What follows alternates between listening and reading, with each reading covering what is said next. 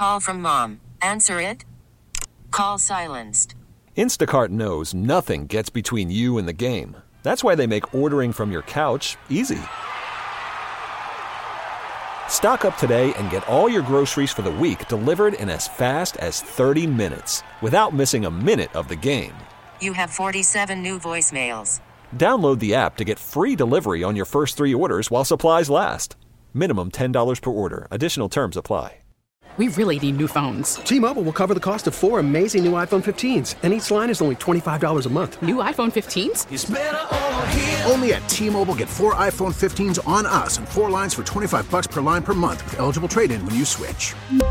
Minimum of 4 lines for $25 per line per month with autopay discount using debit or bank account. $5 more per line without autopay, plus taxes and fees. Phone fee at 24 monthly bill credits for well-qualified customers. Contact us before canceling account to continue bill credits or credit stop and balance on required finance agreement due. $35 per line connection charge applies. See T-Mobile.com. County Executive Mark Poloncarz. Mark, thank you so much for joining us. Good morning, Joe. Glad to be here. Now, I know you've answered this question now every time you've been asked it, but why a 4th term? Well, when I came off the stage in 2019 on election night, having won the 3rd term, I really thought that was going to be the last one. But I also had no idea I'd be dealing with 2+ years of COVID. Once we get through that, then we had the mass shooting.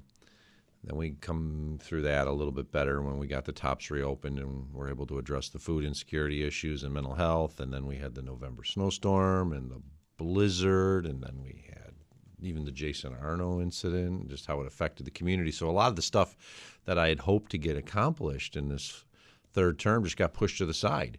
And we really weren't even able to do most of it until this year. I'll give you a good example of it is we started negotiations for the Buffalo Bills lease in 2019. I met with Kim Pagula and other members of her team, and I really thought we were going to pretty much get that negotiation done in 2020, and this season might have been the opening for a new football stadium, but it all got pushed to the side because of COVID, and then it got delayed because of health issues with Kim.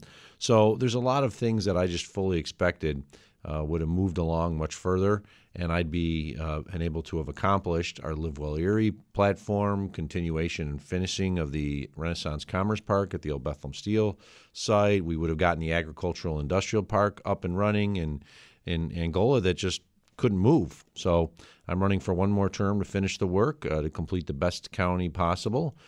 We've done great work. Unemployment's at the lowest rate ever. There's thousands of jobs available. It's not a jobs problem. We have a person's problem. Our tax rate's the lowest ever. Our population's going up. So I just want one more term to finish the work and say we left this community in better shape than when we took it. Now, I know you were asked this on Channel 4 last week. Say Brian Higgins' seat opens up in the middle of this term. Would you step down to run for Congress? Well, first off, I hope Brian doesn't resign. I hope he runs because he's a tremendous asset to our community. He's now a senior member of Congress. He's 20 years in, and the Congress works on seniority. You don't get power. You don't get the availability of bringing more grants and things to your community if you're a first-year congressman. So I really hope Brian doesn't leave. I know people are probably thinking, oh, you're a politician, you just want to jump up. But I like the role as county executive. You're the leader of the community. And I've had a it's not always perfect. There's days in which it's difficult, but my intention is to serve out my full term. If an opportunity arose, I'd have to consider it. I'm not going to sit here and lie and say I wouldn't. But if you look at my record, I get asked this every time I've run. My first term, second term, and third term, oh, Mark's going to go somewhere else. And here I still am as county executive. So I think I'm a man of my word when it comes to it. Looking back, now you kind of set it up perfectly in your answer, of the last 4 years here in Erie County. Obviously, COVID was the biggest, the most time-consuming. Looking back at COVID, is there anything you would have done differently in the decisions that you made? Well, you learn things along the way. If you remember when we first entered into the shutdown, not just locally, but nationally and worldwide, things were really bad. New York City was horrible. Italy was in terrible straits. We were starting to see the same things here where the hospitals were getting inundated. I remember the first death we had. It was an older woman. And then we had 3 deaths, including a younger woman. And then it was 9 deaths. And then it was 13. It's like, oh, my God. I had a slip of paper because we had given a calculation as to how many people would die in Erie County if we hadn't shut down in 6 months if half of Erie County's population caught COVID, and it was 6,454 people. We've had more than 3,000 pass since March of 2020 to March of 23. It's still way too many people who were lost, but we didn't have 6,000. So the actions we took early on were appropriate. We've learned things since then, especially about schools and how COVID transfers through the air. It's one of the reasons why we bought an air cleaner for every classroom in Erie County. We know that we can protect students and protect teachers if you have good airflow. And so we bought air cleaners, massive good air cleaners for every classroom to ensure that if something bad happened again, we wouldn't have to shut down schools. So in the initial stuff, I'll never apologize for what we did early on because it saved lives. We've learned things that we didn't know then. And as a result, I think we're better prepared if something bad like COVID should happen again in the future. During the reopening, right, the first reopening in 2020, I remember being at a restaurant, and again, you sit down, everyone has their mask off. Yes.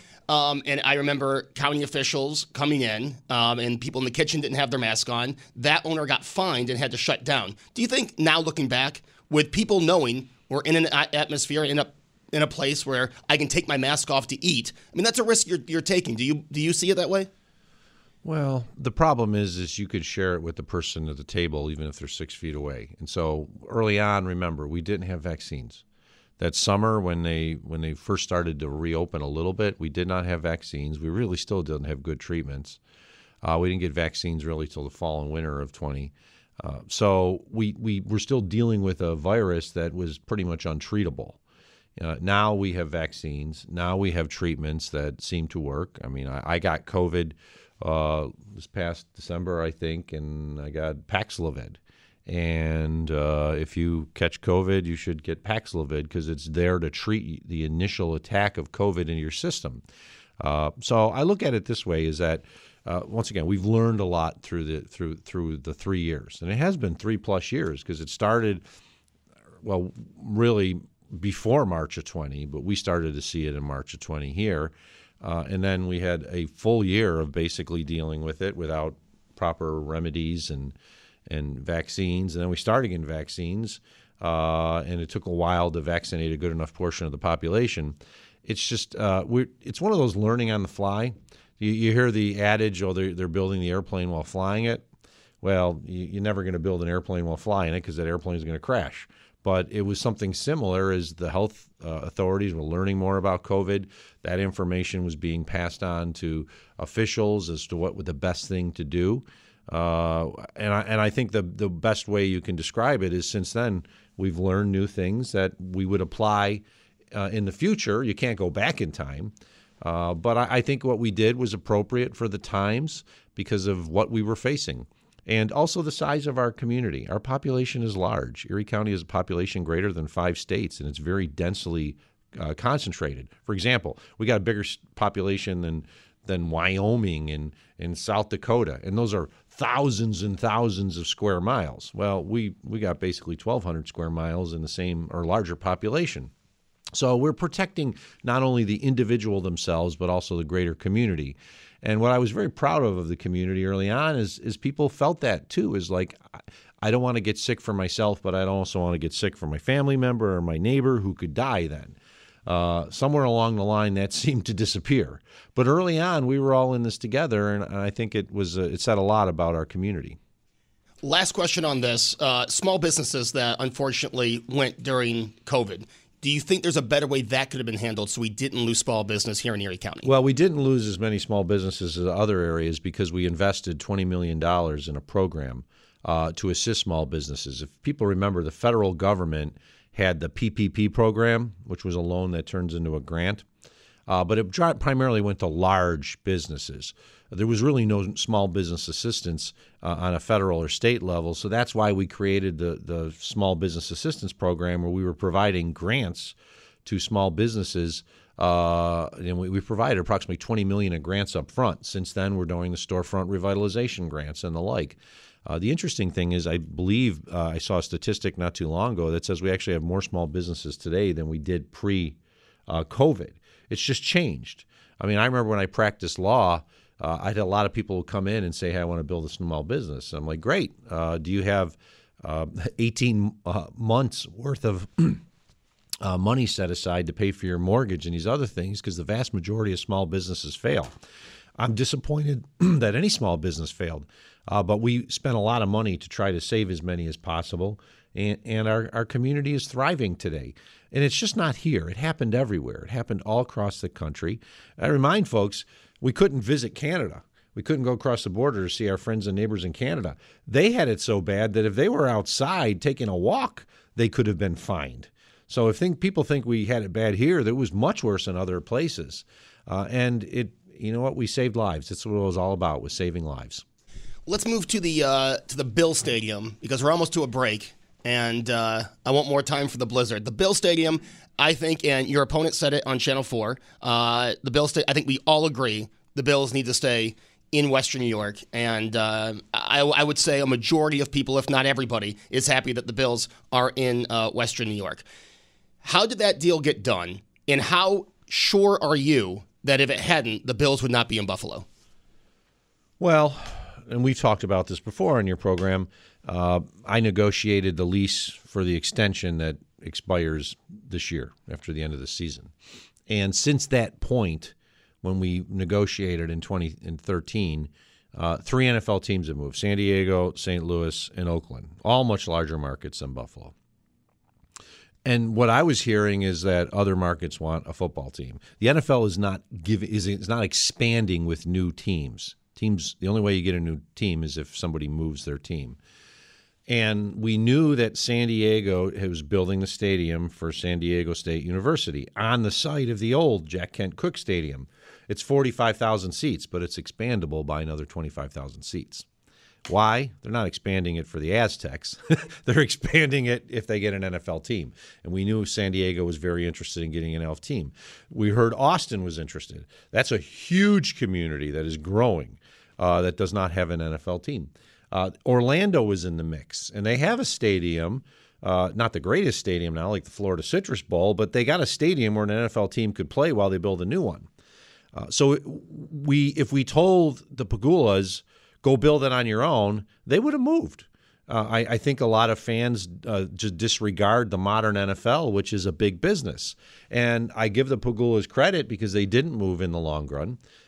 They could make a lot more money elsewhere if they had moved. But if we just told them to build it on their own, they weren't going to do that. And I feel very confident that if we had done that, this would be the last season of the Buffalo Bills. But we got a deal done, and it's a fair deal. It's basically 50-50.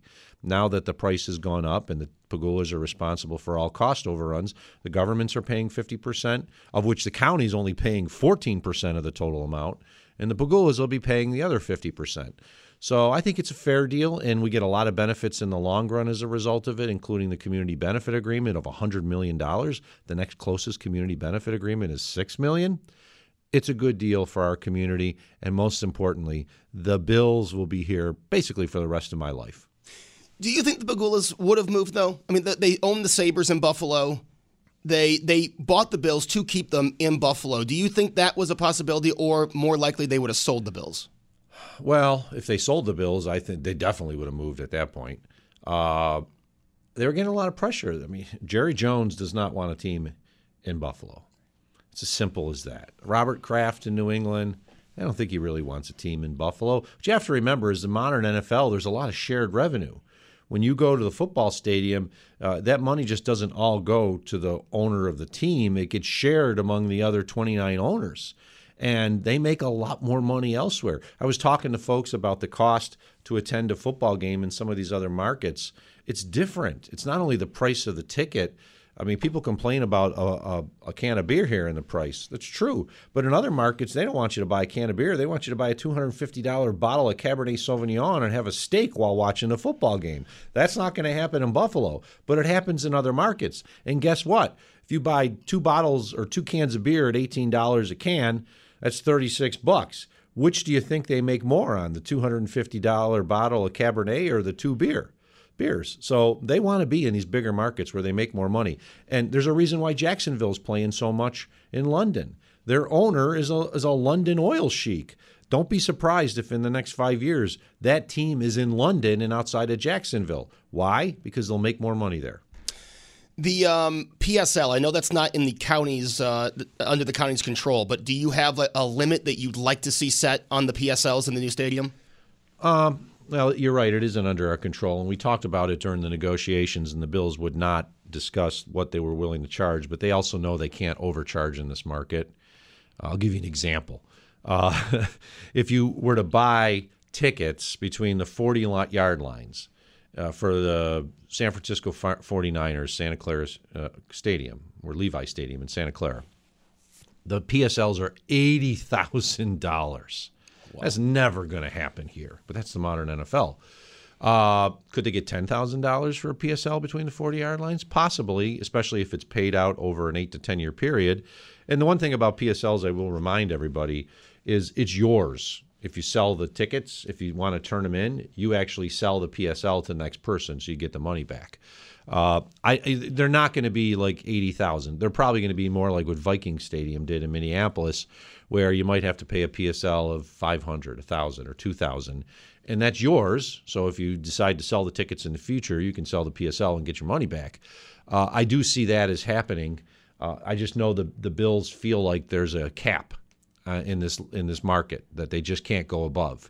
And so are they going to get the PSLs like Dallas or San Francisco or New York City? No. It's probably going to be more like what you see in Minneapolis and in some areas like Cincinnati.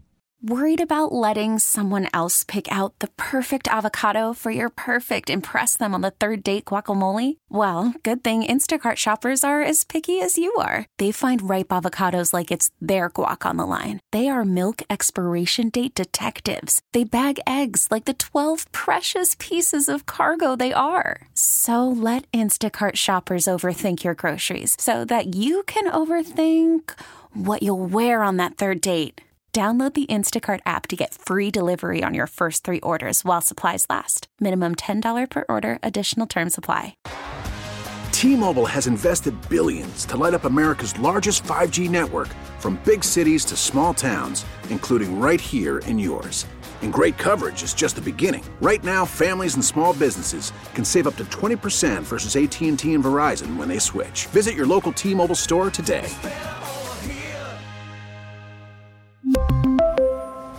Plan savings with 3 lines of T-Mobile Essentials versus comparable available plans. Plan features and taxes and fees may vary.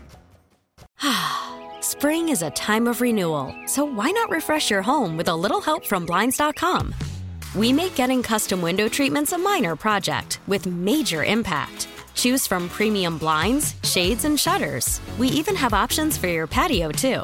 Blinds.com invented a better way to shop for custom window treatments. There's no pushy salespeople in your home or inflated showroom prices. Our design experts can help you find the perfect window treatments on your schedule. We'll even send free samples directly to you.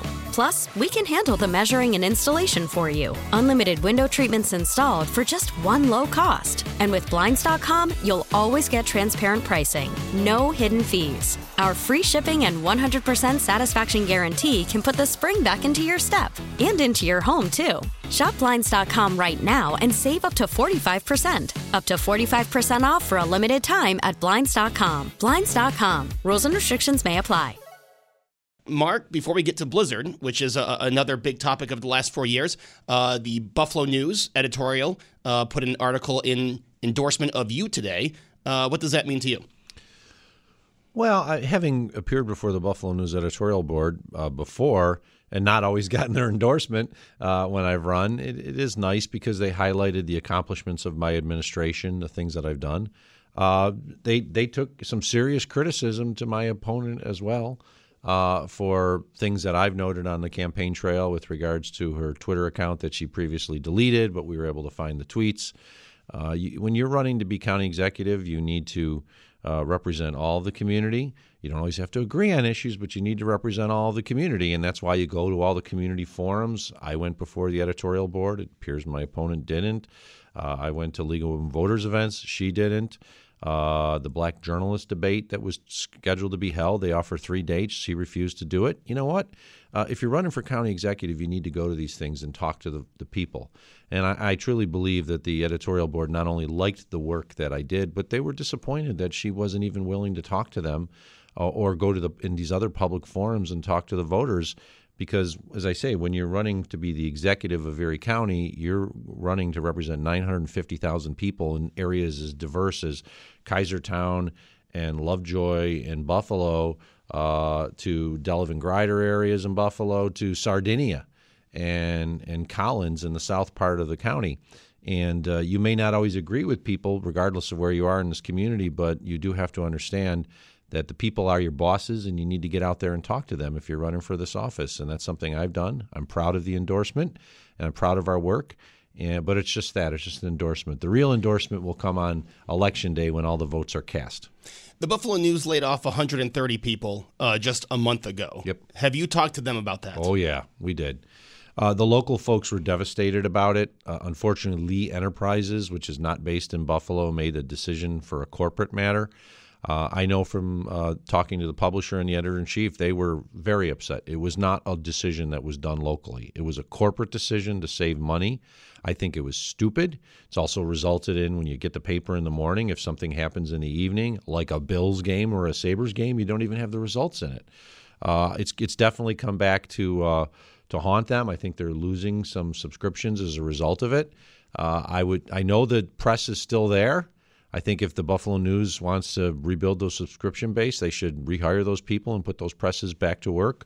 But, yeah, I talked to them multiple times. I know the governor did as well. Unfortunately, the chairman of Lee Enterprises, who's not in Buffalo, lives elsewhere, I think they actually in the Midwest, said this was a corporate decision and they're not changing it. And that's very disappointing because not only were people laid off, but it's affecting the ability of the newsreader to actually get accurate news. That's right. Live and local right here, 7 days a week on WBEN. Mark, the blizzard, obviously, we're still getting over that. I spent 3 days right here in the studio that we're sitting in. What lessons were learned from the blizzard that left 47 dead? Well, you know, one of the things that we learned is that communication, we always know matters, but using the right language. One of the things that was being said by the Weather Service, which was shared by us, is this will be a once-in-a-generation storm. I don't think people truly understood what that meant. I remember the blizzard of 77. I was 9 years old when it hit. Ironically, it's hit on January 28th, 1977. I know that date because it was my parents' 10th anniversary. And they had a nice little dinner that they were going to do, but Dad was stuck at Bethlehem Steel for a number of days. And that storm was longer, but it wasn't as ferocious as this one. We basically had a Category 5 blizzard and was the equivalent of a Category 1 hurricane because of the wind speeds. I think a lot of people just felt, well, we're Buffalo. We can handle snow. We can handle blizzards. That was the 5th blizzard I've dealt with in my administration, and we've gotten through other blizzards really fine. And that doesn't even include the 2 superstorms that dropped 7 feet of snow because neither of those were officially blizzards. So if we had gotten the message out, you cannot go out in the storm, it will kill you, I think it might have saved a few more lives. We lost a bunch of people as a result of power outages. Not power lines being down, but substations that literally froze, that were giant icicles. And I know talking to the National Grid representatives, they had never seen that before, and they've got substations in like Sweden and areas like that because they're a European country or European company. One of the things that we do in emergency service planning is prepare for the worst, hope for the best. And we were prepared. The problem is the storm was so bad we couldn't send emergency personnel out. That was not a decision that was made by me. That was a decision made by the emergency personnel folks themselves because it was too dangerous for them to go out. We had emergency personnel that had to be rescued by other emergency personnel just because of how bad the conditions were.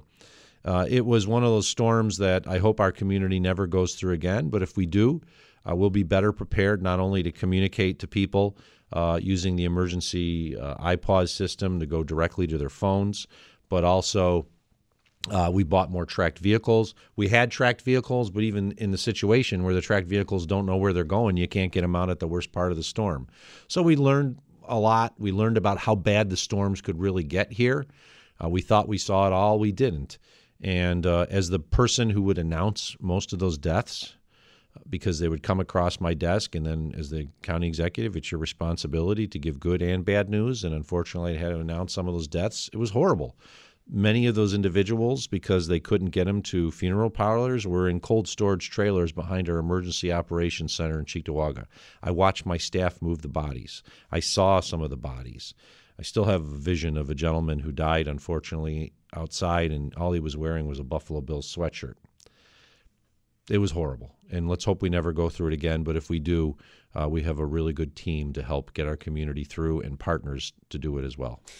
I know this was asked in the Channel 4 debate, so I don't want to spend too much time on it. But obviously during that, you and Mayor Brown had a disagreement. Do you guys have a working relationship? Oh, yeah. I talked to the mayor a couple of days ago. I talked to him about the shooting on the 190. The county sat ready to assist through our crime services lab. And we're good. I mean, the mayor supports me. Sometimes I hearken it to I have two younger brothers. I don't know if you got a brother, people know if you got brothers, occasionally you fight, but you patch it back up because, hey, you're brothers. You got to be there. But occasionally you get in a battle or two. My brother Rob knows that because when we were younger, we used to battle like hell, but we get through it now because we got to work together and we're brothers. So, but Mayor and I are fine. I was a Buffalo resident. I was just disappointed in how long it was taking to open up the city, but the county came in and helped with the state. We got it open up in 36 hours, basically. We spent $5 million to do it. Took a lot of effort, but we got it open in a very short period of time, and we stand ready to assist the city once again. We can't be the sole provider of snow removal in the city of Buffalo, but if it gets bad, like we do with other communities, we'll help out. Our primary responsibility is the 1,200 centerline miles of county roads, and we can't even do those on our own. We actually contract with the towns to assist us. I don't think most people realize it. The town supervisors know it. The town highway superintendents know it. But we pay them to assist to plow our 1,200 centerline miles of roads. We have over 2,400 miles of blacktop that we own and control in Erie County government. And our first responsibility is to ensure that those roads are open. If once we get those open, like we did in the blizzard, we can assist others as well. I know this isn't a county question, but you mentioned the freezing of the substations. Does that cast doubt on Governor Hochul's move away from gas? I don't think so because we learned how to handle it. National Grid has learned how to harden those stations. They didn't. What ended up happening is the wind was blowing so hard, the snow, if you know, most substations actually are open on the sides or partially open to allow heat to escape from the transformers because they get so hot. They're worried mostly about overheating. But what ended up happening is we got so cold and the wind was blowing the snow in, it just formed like a layer on it. Normally it would melt off, but it was happening so quickly it formed an ice layer. Well, we've learned and we've worked with them on how to harden the stations to protect them so they can put temporary barriers up to keep the snow and ice from building up on the transformers. So I don't think it will be an issue now because we learned how to address it. And that's good because National Grid has given us their word to us that if the recommendations are and the weather looks like it's going to be that bad again, they're going to go out there and put those devices on the substations to protect them. In August, obviously, the migrant situation, you put a pause on it. We have some a mile away from the station here. My question to you is how would that have been handled differently? And should we have a different way of handling asylum seekers in this country? Well, this is a federal problem that requires a federal solution. So we do need to have a different way, but it can't be done at the local level. It requires it to be done on the national level. And it's already started. The Biden administration offered temporary protected status to Venezuelans. If you know anything about what's going on in Venezuela, that is a country that is basically just a disaster right now. There was a great Buffalo News story about a police officer, Venezuelan police officer, who brought his family up here because he felt like he was going to die, or they were going to hold his family hostage, drug lords, because his partner was shot. And the nice thing about the temporary protected status, it allows the Venezuelans to be able to work very soon instead of waiting the 6 months. This is a national problem. It requires action from both the Biden administration and Congress. Thank God we got a Speaker of the House now so the Congress can actually act. It was really kind of a disaster there for 3 weeks. What we've done is when they came, being paid for by New York City, we demanded that New York City partner with a local refugee resettlement agency, because on any annual year, we'll have over 2,000 refugees, asylum seekers, immigrants come into our community and be handled by the various agencies. Jericho Road, which runs Vive, Journeys on Refugee Services, International Institute, Catholic Charities, Jewish Family Services are the big ones. There's some smaller ones, but they handle the vast majority that come through on an annual basis. So 500 asylum seekers on its own shouldn't be a problem for our community. What became a problem is the one that was running the operations at the hotel was not a local organization. Jericho Road was hired to assist with the asylum seekers' immigration status. It was the one that was doing the major work was a New York City company called DocGo. We had assurances about what DocGo was doing at the hotels, and we found out since then that's not the case. And the biggest one was on security. They said, we're hiring security officers. They literally were hiring people off of Craigslist at minimum wage to become a security officer, not an actual trained security officer. So it's one of the reasons why the governor requires the National Guard to be at all DocGo locations across New York State, not just here in Erie County. So we've learned some things that if we had known early on would have at least changed the way we would have gone about it. If they had hired any one of the refugee resettlement agencies to do the work that they did DocGo, it would have gone completely differently. Thank God they have Jericho Road and its partners working together on getting these individuals their legal status through the immigration process because they know what they're doing. But I'm just disappointed how it went down. I did talk to Mayor Eric Adams after the second incident. Those two individuals need to be held responsible for the crimes. I told Mayor Adams, until you resolve the security issues, no new asylum seekers. We're down to about 530 asylum seekers right now. And with the Venezuelans being able to work soon or already working, I think some of them actually already have gotten their work papers, that'll really help because it'll get those people out of the hotels and then they'll start getting apartments. They'll make money. They'll pay taxes. There was a crazy rumor out there that I got asked at a forum. We hear that the asylum seekers, once they work, won't have to pay taxes. They will have to pay taxes. They'll have to pay local taxes. They'll have to pay income taxes to the state and federal government, even though they're not citizens. So I think it's important to know that as it moves along, it's gotten better. What happens if, because this is while they're waiting asylum, what if they don't get asylum? What if they get denied? Well, then they get removed from the country. Then they get deported. We know where each of them are in this county? In this situation, they're at the hotels, and they have to report. They have an immigration officer they have to report to. And if they don't report, then they basically can be immediately deported. So what we've seen is these people want to stay in our country. They want to become American citizens. And as such, they report to their immigration officer. They talk to their case manager who's at Jericho Road to ensure, okay, I don't want to miss my immigration court date. I mean, this is something we do well here. We do immigration assimilation very well here, to the point where we're known across the country as being a place that can handle 2,000 immigrants a year. So if we got 20,000, that would be a problem. That's why 500 asylum seekers is not, in the grand scheme of things, a big thing for a community as large as ours when we are handling more than 2,000 annually. I got two more questions, and these are things you've been asked before. But the police report in August, was what is in that report accurate? I'm just going to say I've talked about it multiple times, Joe. When I'm going out on the campaign trail, I'm talking to people about the issues like inflation and other things, and I'm moving on. I wouldn't be in this seat today if I had committed a crime that I've been accused of by some of the Republican operatives, which are just horrible, horrible accusations that's just not true.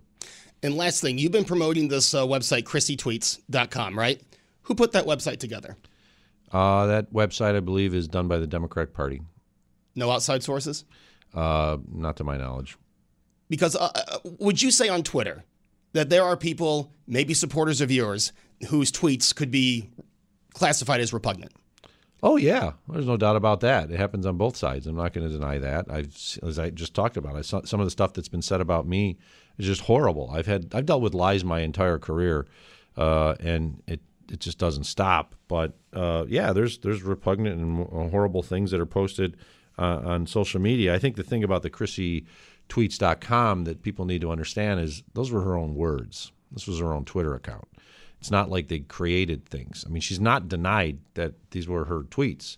So what she deleted the account thinking they weren't to be seen, but this is a teachable moment for anyone out there. Once you post something on the internet, it's on servers. It's all over the world, and it can be found. And it was found. And what that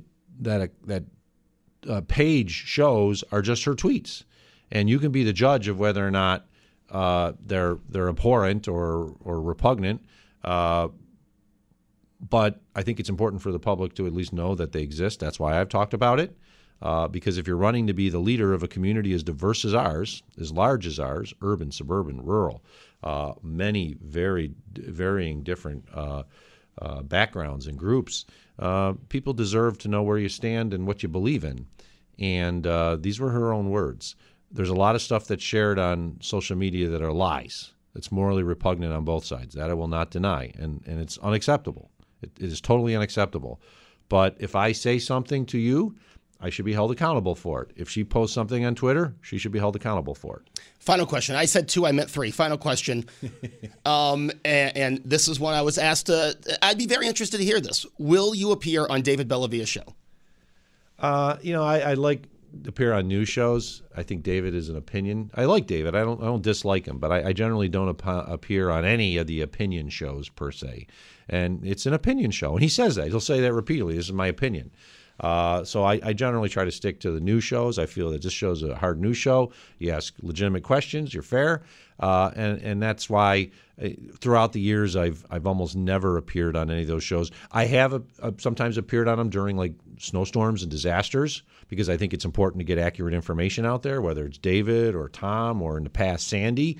I may disagree with them on political stances, but if there's a bad snowstorm going on, I'm not going to ignore their show to get accurate information out to the public. But just on the day-to-day stuff, I generally try to avoid the opinion shows. All right. Mark Poloncarz, County Executive. Early voting started yesterday, goes right through Election Day, where Election Day, 6 to 9, you can vote. And Mark, thank you so much for joining us this morning and giving us the full hour. It's my pleasure. And make sure you get out there and vote. As you said, early voting today through the Sunday, next Sunday, and then there's the day off, and then Monday, Election Day, 6 a.m. to 9 p.m. And no matter what, get out there and vote. It's your voice. T-Mobile has invested billions to light up America's largest 5G network, from big cities to small towns, including right here in yours. And great coverage is just the beginning. Right now, families and small businesses can save up to 20% versus AT&T and Verizon when they switch. Visit your local T-Mobile store today.